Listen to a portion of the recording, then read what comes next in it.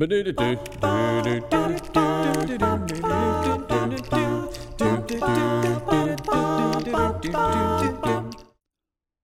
back to the Pure and Simple Bible Podcast. Hello, hello.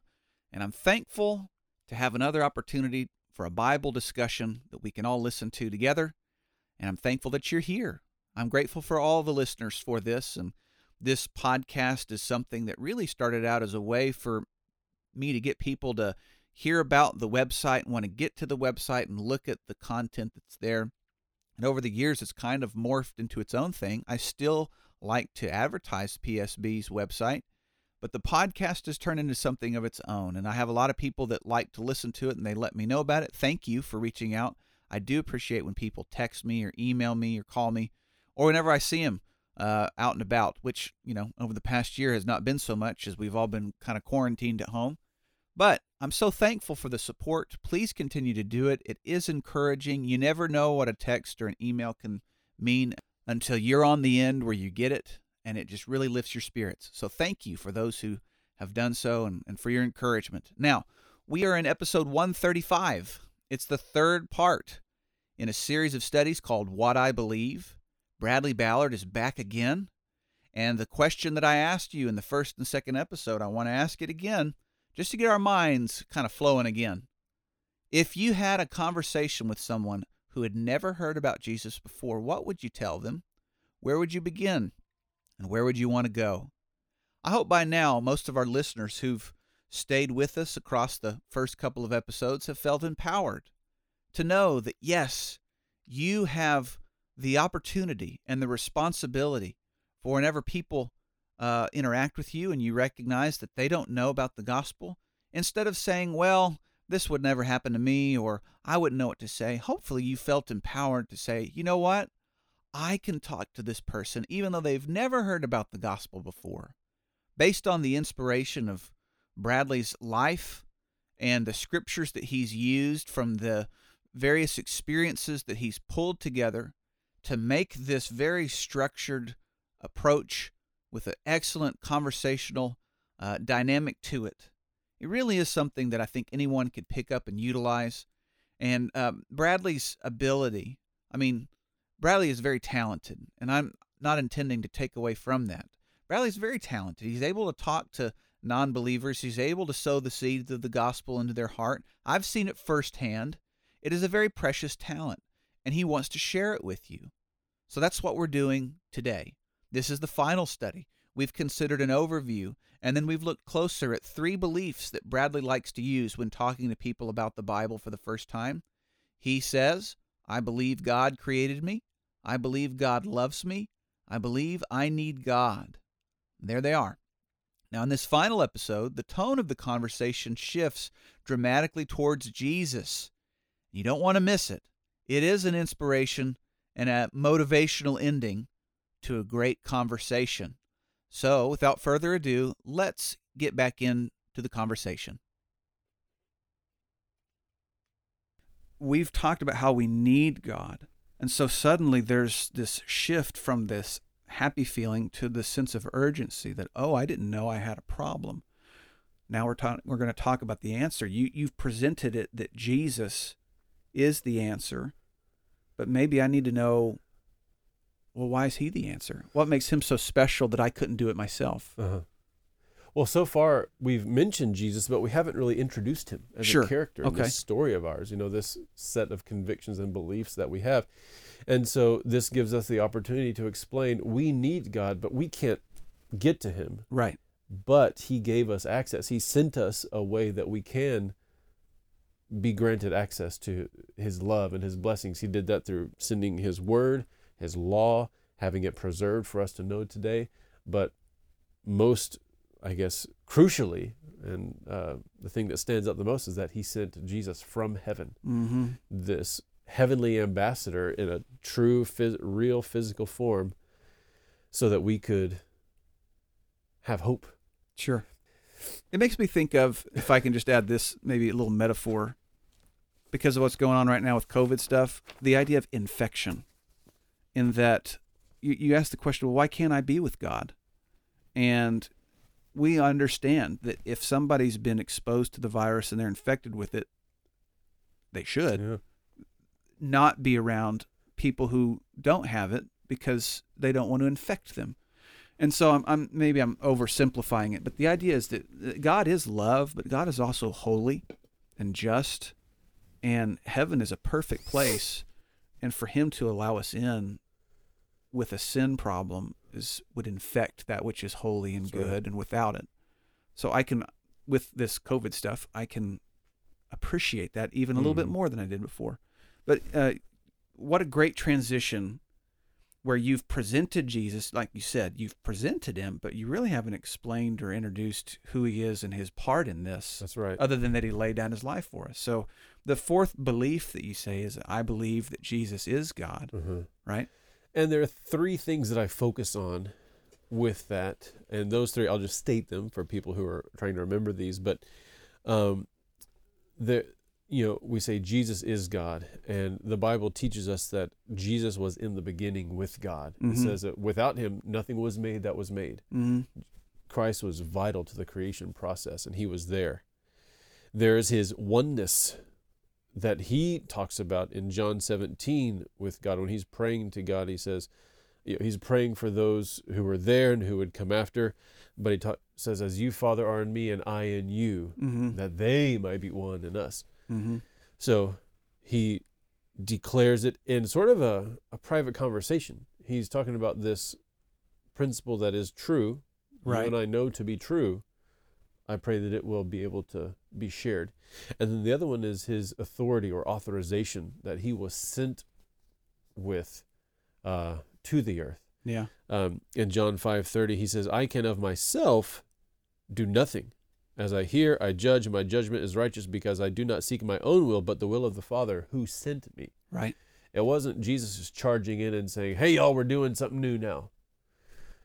The same God who Jesus had been with in the beginning and been with all along, that same God who laid out his law through the patriarchal age, the Mosaic age, and how he would be served and feared, now was sending Jesus to find out to share how we would serve him, how we would obey him, and how we would fear him. Jesus stated this beyond a shadow of a doubt before he returned to heaven, but he said in Matthew 28:18 that all authority has been given to me in heaven and on earth. And so the fact that he was with God in the beginning, his oneness that he shared with God, and the authorization sent from God through Jesus to this earth are all factors. Even if you don't know all of who Jesus is, the historical Jesus, the life that he lived, the fact that Jesus is God, that is vital to note before you really appreciate what he did. Because what he did as a human is only really impactful if he was first God. Do you find it confusing to explain the relationship of the divine?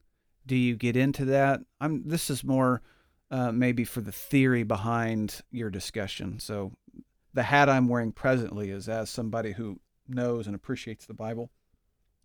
But when you say Jesus is God or Jesus is the Son of God, I think for somebody who's very familiar with these, they're able to differentiate. But do you find it confusing as you talk to people who've never heard about it before? Do they take it as maybe different than maybe we intend it to be, or do you not worry about that at this point? I think with this study, just telling people what I believe that Jesus is God. And I believe it because of these things. I'm focusing on his authority, his love, his purpose. Right. I'm not focusing that conversation on, like you said, the theory of it. And then the question, how can two become one? How can two be one in that sense, or three, depending on your interpretation, I guess. But, just not neglecting to mention the Holy Spirit. Correct. And all of that. But how can that be? Whenever you're sharing with someone these convictions and introducing them to these things, I don't really think that's the first thing on their mind. I think they're more concerned and interested in, so who was this man that is God? Sure. What did he do? Because that's how I think what really impacts us. and will impact them. And so if someone were to ask what you're asking, I think I would say, you know what? There are going to be a lot of things that we come across that are going to be challenging to understand and consider. I still struggle myself. Right. So rather than let ourselves get discouraged or bogged down with understanding this principle, how about we look at some things that are a little more approachable and understandable before we, approach the lofty, That makes sense. I like it. So if, was there anything else in this section on the fourth point that you wanted to bring up? Well, yes, just to say that whenever you explain that, Jesus is God and make that clear to people, it's important, I guess, to know who Jesus is as God because of what he later did. Mm-hmm. And then that takes you to the next point. It's a bit of a cliffhanger there, for somebody to say, because of what he did. And they say, well, what did he do? Well, good question. So the next point, or next thing that is a part of what I believe, is that Jesus paid my debt. Back on our third point, we were discussing myself. I am a sinner. Mm-hmm. I have put myself in a position as slave by my own actions, and I am essentially helpless to save myself from that. Right. The whole, you go back and, explain to someone the Old Testament, and people look at the Old Testament and all the laws and everything that people had to follow, and all the horrible battles that were fought, and all the people that were killed, just all of the things we look at in the Old Testament that people say are terrible and horrible, and all the death. But there was a sacrificial system put in place that was carried out for, hundreds of years. That wasn't just so that animals could be killed. Right. That was to give Jesus a purpose and for God to be able to demonstrate ultimately his power to forgive, not just to kill. God gave life. He can take it, but what he's here to do is give life. And the reason he sent Jesus was to give us all life. And and this is another one of those elements that you have to explain to people who don't know, and remind people maybe who do know, but God has a law that says payment has to be made for sin. Sin causes us to be spiritually dead. It separates us from God. Some would say that, well, if just like a physical body cannot respond when you call out to it when it's dead, you don't say, if I see you dead on the ground, I'm not going to go, hey dude, what do you want for lunch? I recognize that there's no life there. Right. Some people say, well, in the same way, when your spirit is dead, you can't respond to the gospel. You can't respond. Okay, I get where you're going. But that's not the way the Bible uses spiritually dead. Spiritual death is separation from that which gives us life. Right, okay. And we must turn back to that which gives us life. Right. In the same way, maybe, that you have to plug in your phone to recharge. Your phone cannot charge itself. Okay, maybe someone's working on the technology to make that happen, but you gotta actively plug it in for it to have life. Sure. Gain life. Sure. And we have to be plugged in. I love this point. To God. Yeah.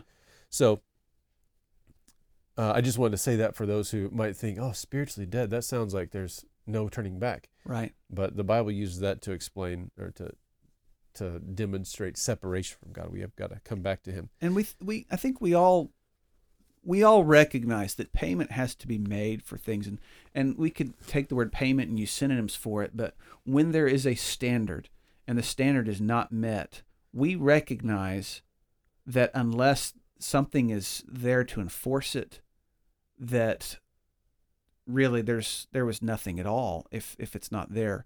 I could use parenting as an example. You can threaten all day long, and whatever the punishment is, whether it is a spank for a smaller child or grounding or whatever the punitive measure was, if you never use it and all you ever did is say, don't do this bad thing or else I'll do that, and that the boundaries keep getting pushed and you never follow up, then really that relationship suffers, because that measure was meant to teach them where not to go.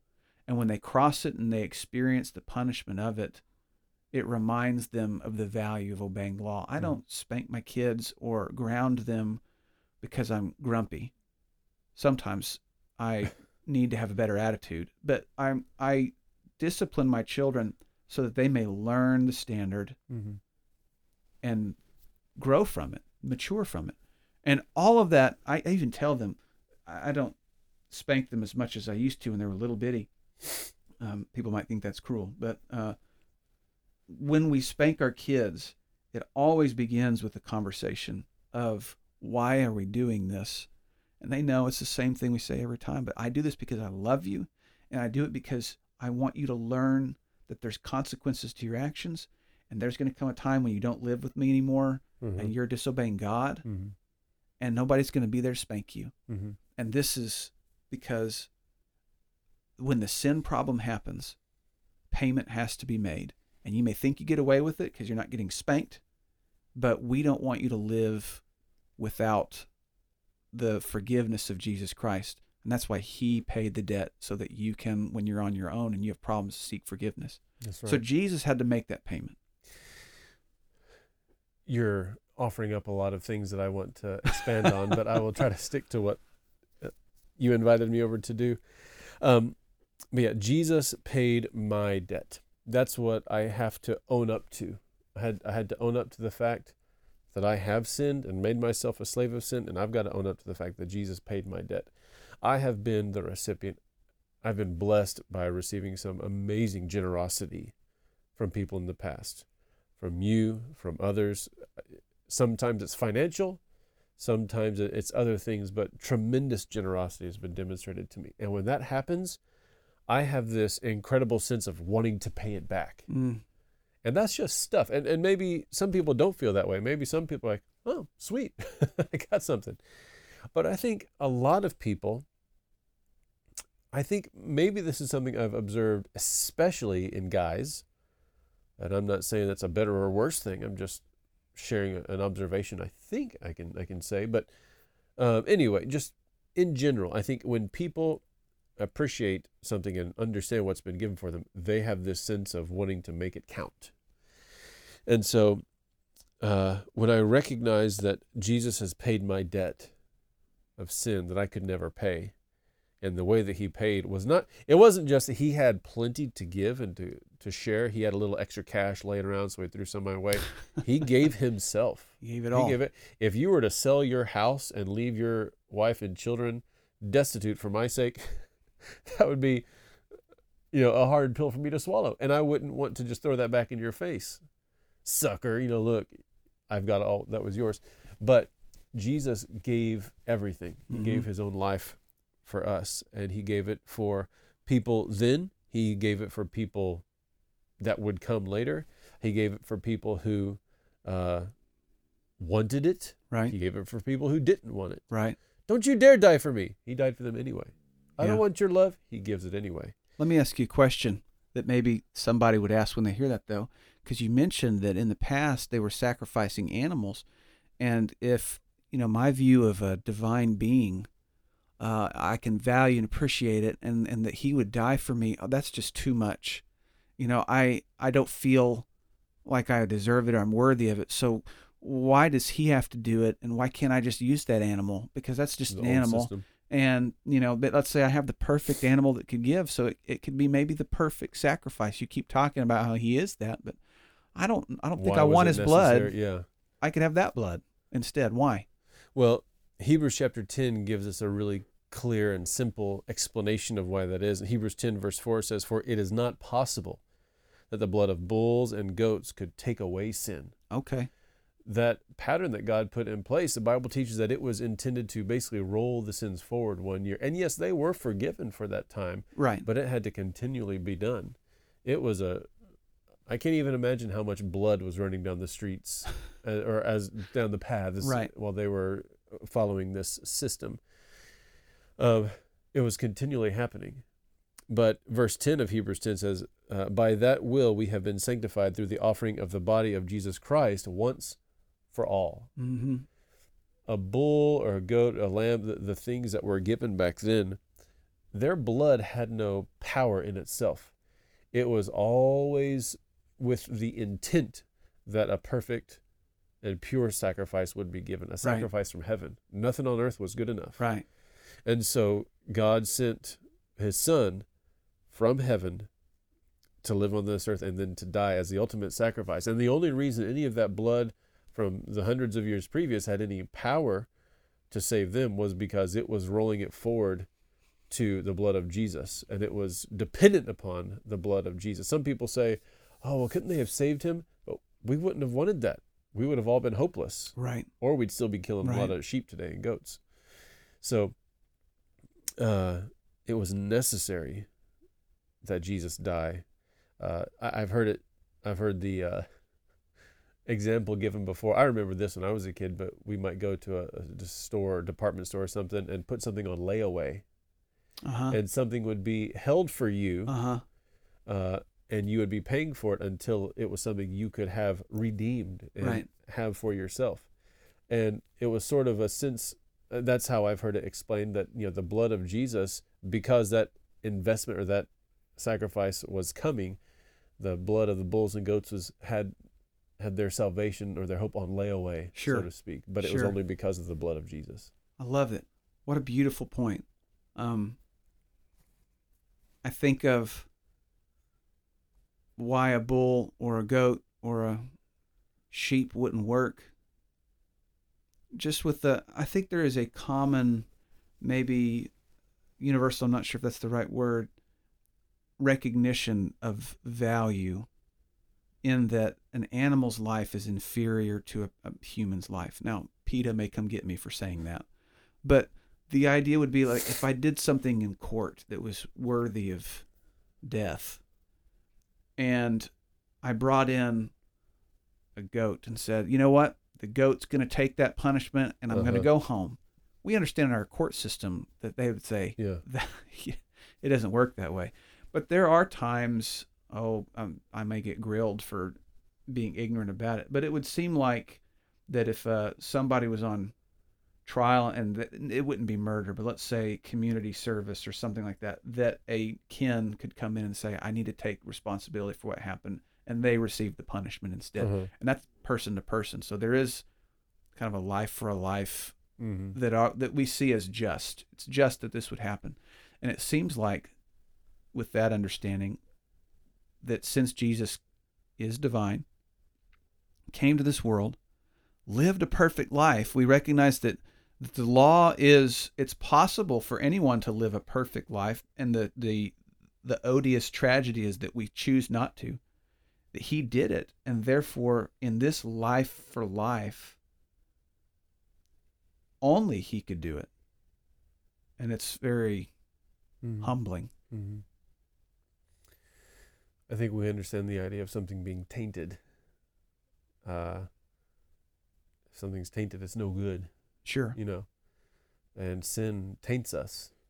And, we have hope of being saved, but that's only through the blood of Jesus. Jesus was the only one who ever had something pure enough, good enough to meet God's specifications. Sure.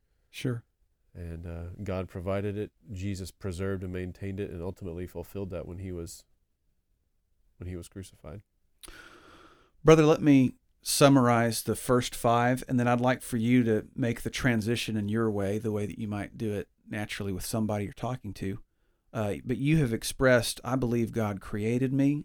I believe God loves me. I believe I need God. I believe Jesus is God. And I believe that Jesus paid my debt. Where do you take the person for this final belief to maybe help them understand what you believe? My hope at this point in talking to someone is that they're sort of seeing a path or a set of things that depend on one another.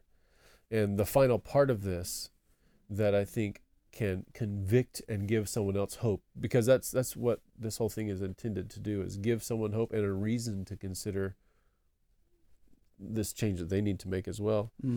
But is giving them hope for this concept of slavery. Because at this point with what I've shared with someone, I'm laying on them some pretty heavy stuff. I'm a slave. I can't do this on my own. It's caused God to send this Jesus character who you say is his son to die, and you're talking about all these goats and lamb. Like, this sounds like a terrible situation. What sounded great in the beginning is starting to sound pretty rough. Yeah. But all of that allows me to be free from sin. Mm-hmm. And so I believe that I can be free from sin. And I think it's important to say I can be, because it's not just a blanket gift bestowed on everyone, or on ones that only God, specific people God has chosen. But God has set out the boundary for people to freely come in. He's invited. My wife Brandy she said this one time, and I've really appreciated it. But I was saying to someone over there that God can save, or I think I said God can save everyone, and Brandy said, well, no, really, God can save anyone. Or I think I said maybe God, wants to save everyone, but it's really God can save anyone. Right. Because everyone, that's just a blanket statement, but anyone is conditional. Anyone who obeys and follows him. Certainly. And the scriptures teach God wants all men to be saved. Mm-hmm. But I like this distinction you're making. Just because God wants all men to be saved, he will not go against his nature to save everyone. A form we might call it universalism in our understanding. So if God makes salvation possible, and you believe that you can be free from sin, what scripture do you base this on? Well, we're drawing off of what I've chosen to draw off of one that we've mentioned already, Romans chapter 6, where Paul's explaining about sin making us a slave. In verse 16 through 18, he says, "Do you not know that to whom you present yourselves slaves to obey, you are that one slaves whom you obey?" And then he gives us the outcomes. He says, whether of sin leading to death, or of obedience leading to righteousness, or godliness, godlikeness. Yeah. But God be thanked that though you were slaves of sin, yet you obeyed from the heart that form of doctrine to which you were delivered. And having been set free from sin, you became slaves of righteousness. It kind of sounds, someone might say, whoa. So I'm a slave of one thing, and now I'm a slave of something else, and you're calling that freedom? But like we said before, it's slavery to a master who wants you to die and suffer with him. Right. Giving that up so that you can be a slave of someone who wants to give you everything, who wants to inherit you as a child. Mm-hmm. That's a totally different picture. Mm-hmm.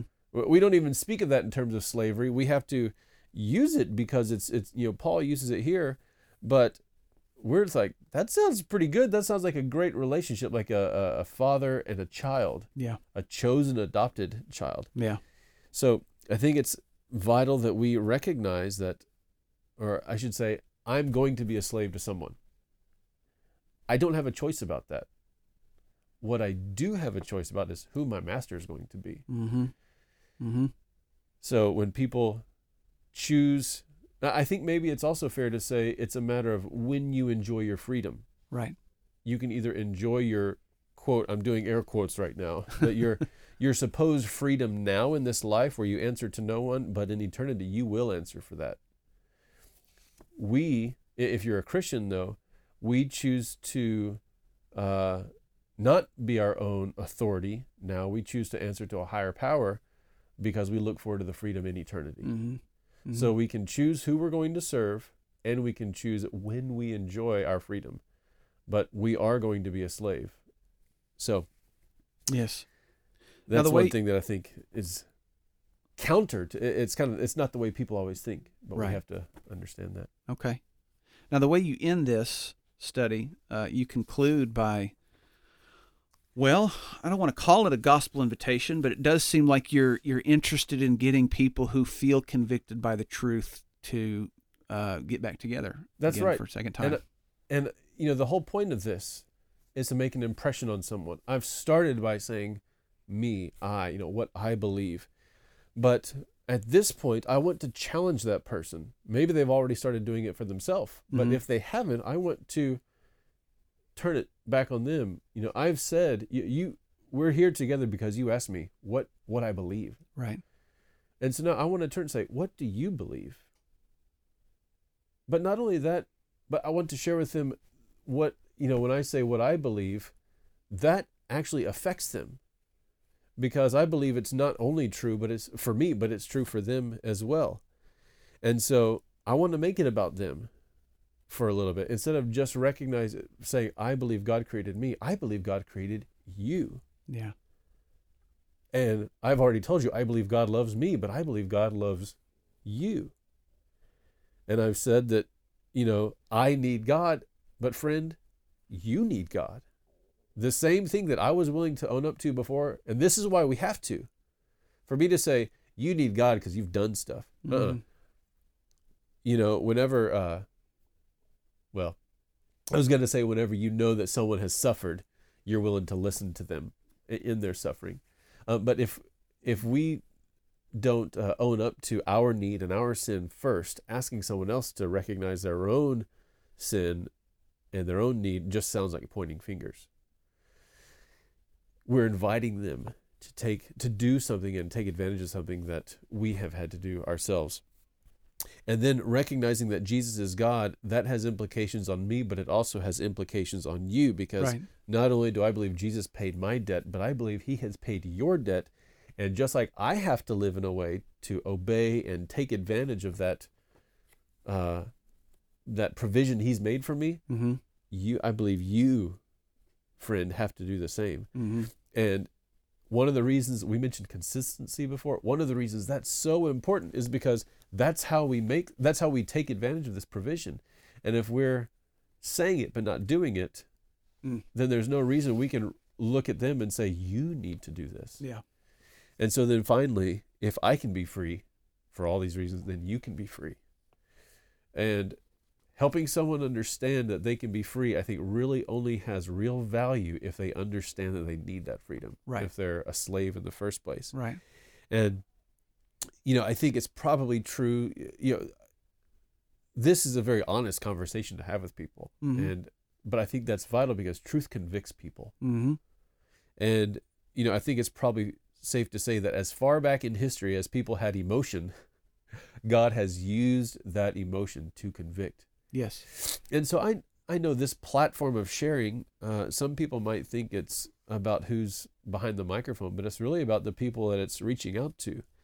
And if you're feeling a tickle or, something in your heart or gut, you could dismiss that as just something that, fill it with something else. Go watch something that makes you feel better about yourself. Sure. Go listen to something that makes you feel better about yourself.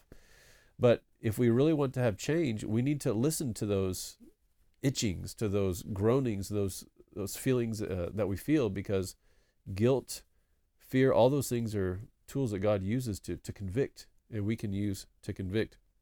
So if you feel like there's something in you changing, or you sense something in your mind that you're thinking differently about things, then perhaps you're experiencing something that people way back, even back to the day of Pentecost and before, were feeling with their conviction. But they said, their reaction was, what must we do? And so if all of this pertains to me, and if I believe it about me and I believe it about you, I hope you are asking yourself what you believe. For those who, this is a gospel call. I think just about any opportunity we can take to make it, we should. But for people who do believe, I hope that you will try to do the same thing in your own way. I'm not saying take my notes and this is what you believe, because I don't know what you believe. But I hope you'll think about what you believe and why you believe it, and be able to defend your hope, which means you have to understand your hope. Yeah. The source of your hope and what it is you actually believe. So that's what I believe. Well, brother, this was a wonderful, wonderful conversation. And if people wanted to get a hold of your notes, what would be the best way to get a copy of them, or for them to ask you questions if they had some additional questions or clarification? How do you want them to reach out to you? They can message me, they can send me an email at bradball01@gmail.com. Okay. Also have a website that we created in Korea that we're still building, but it's intended, I mentioned our materials that we started on that went back to a very, very basic point. The language is very basic and simple. We have done a lot of research to support the work we did there, but it's intended to be simple.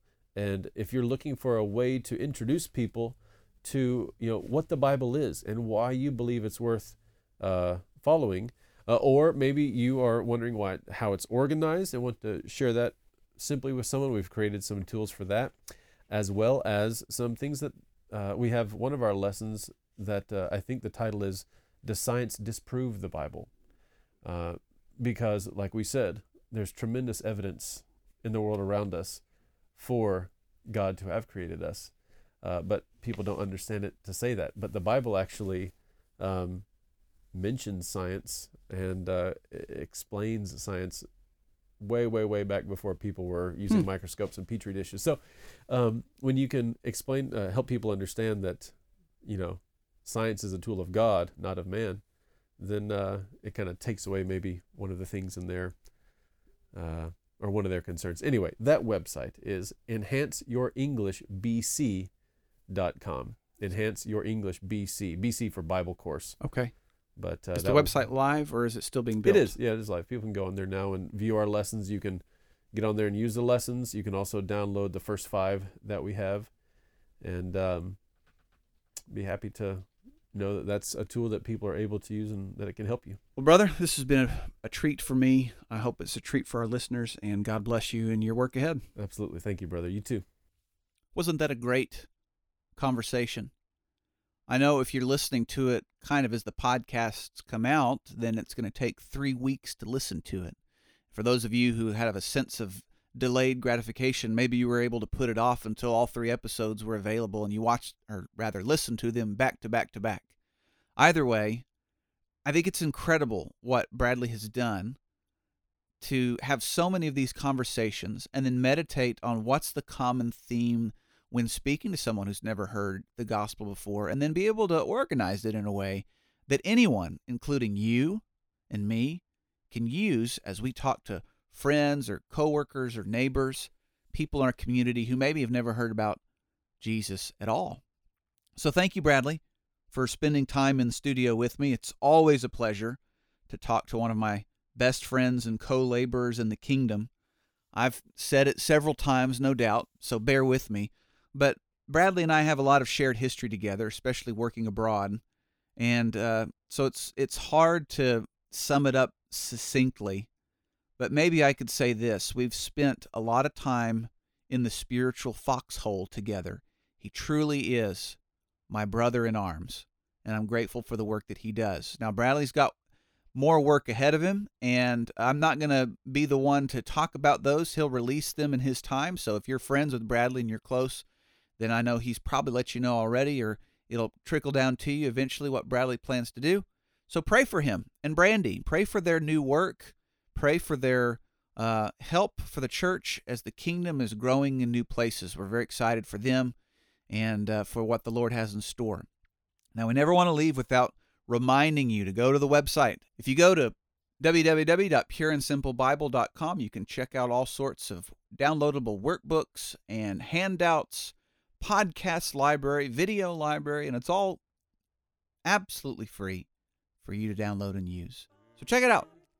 And always remember, God loves you very much, and I do too. Lord willing, see you soon.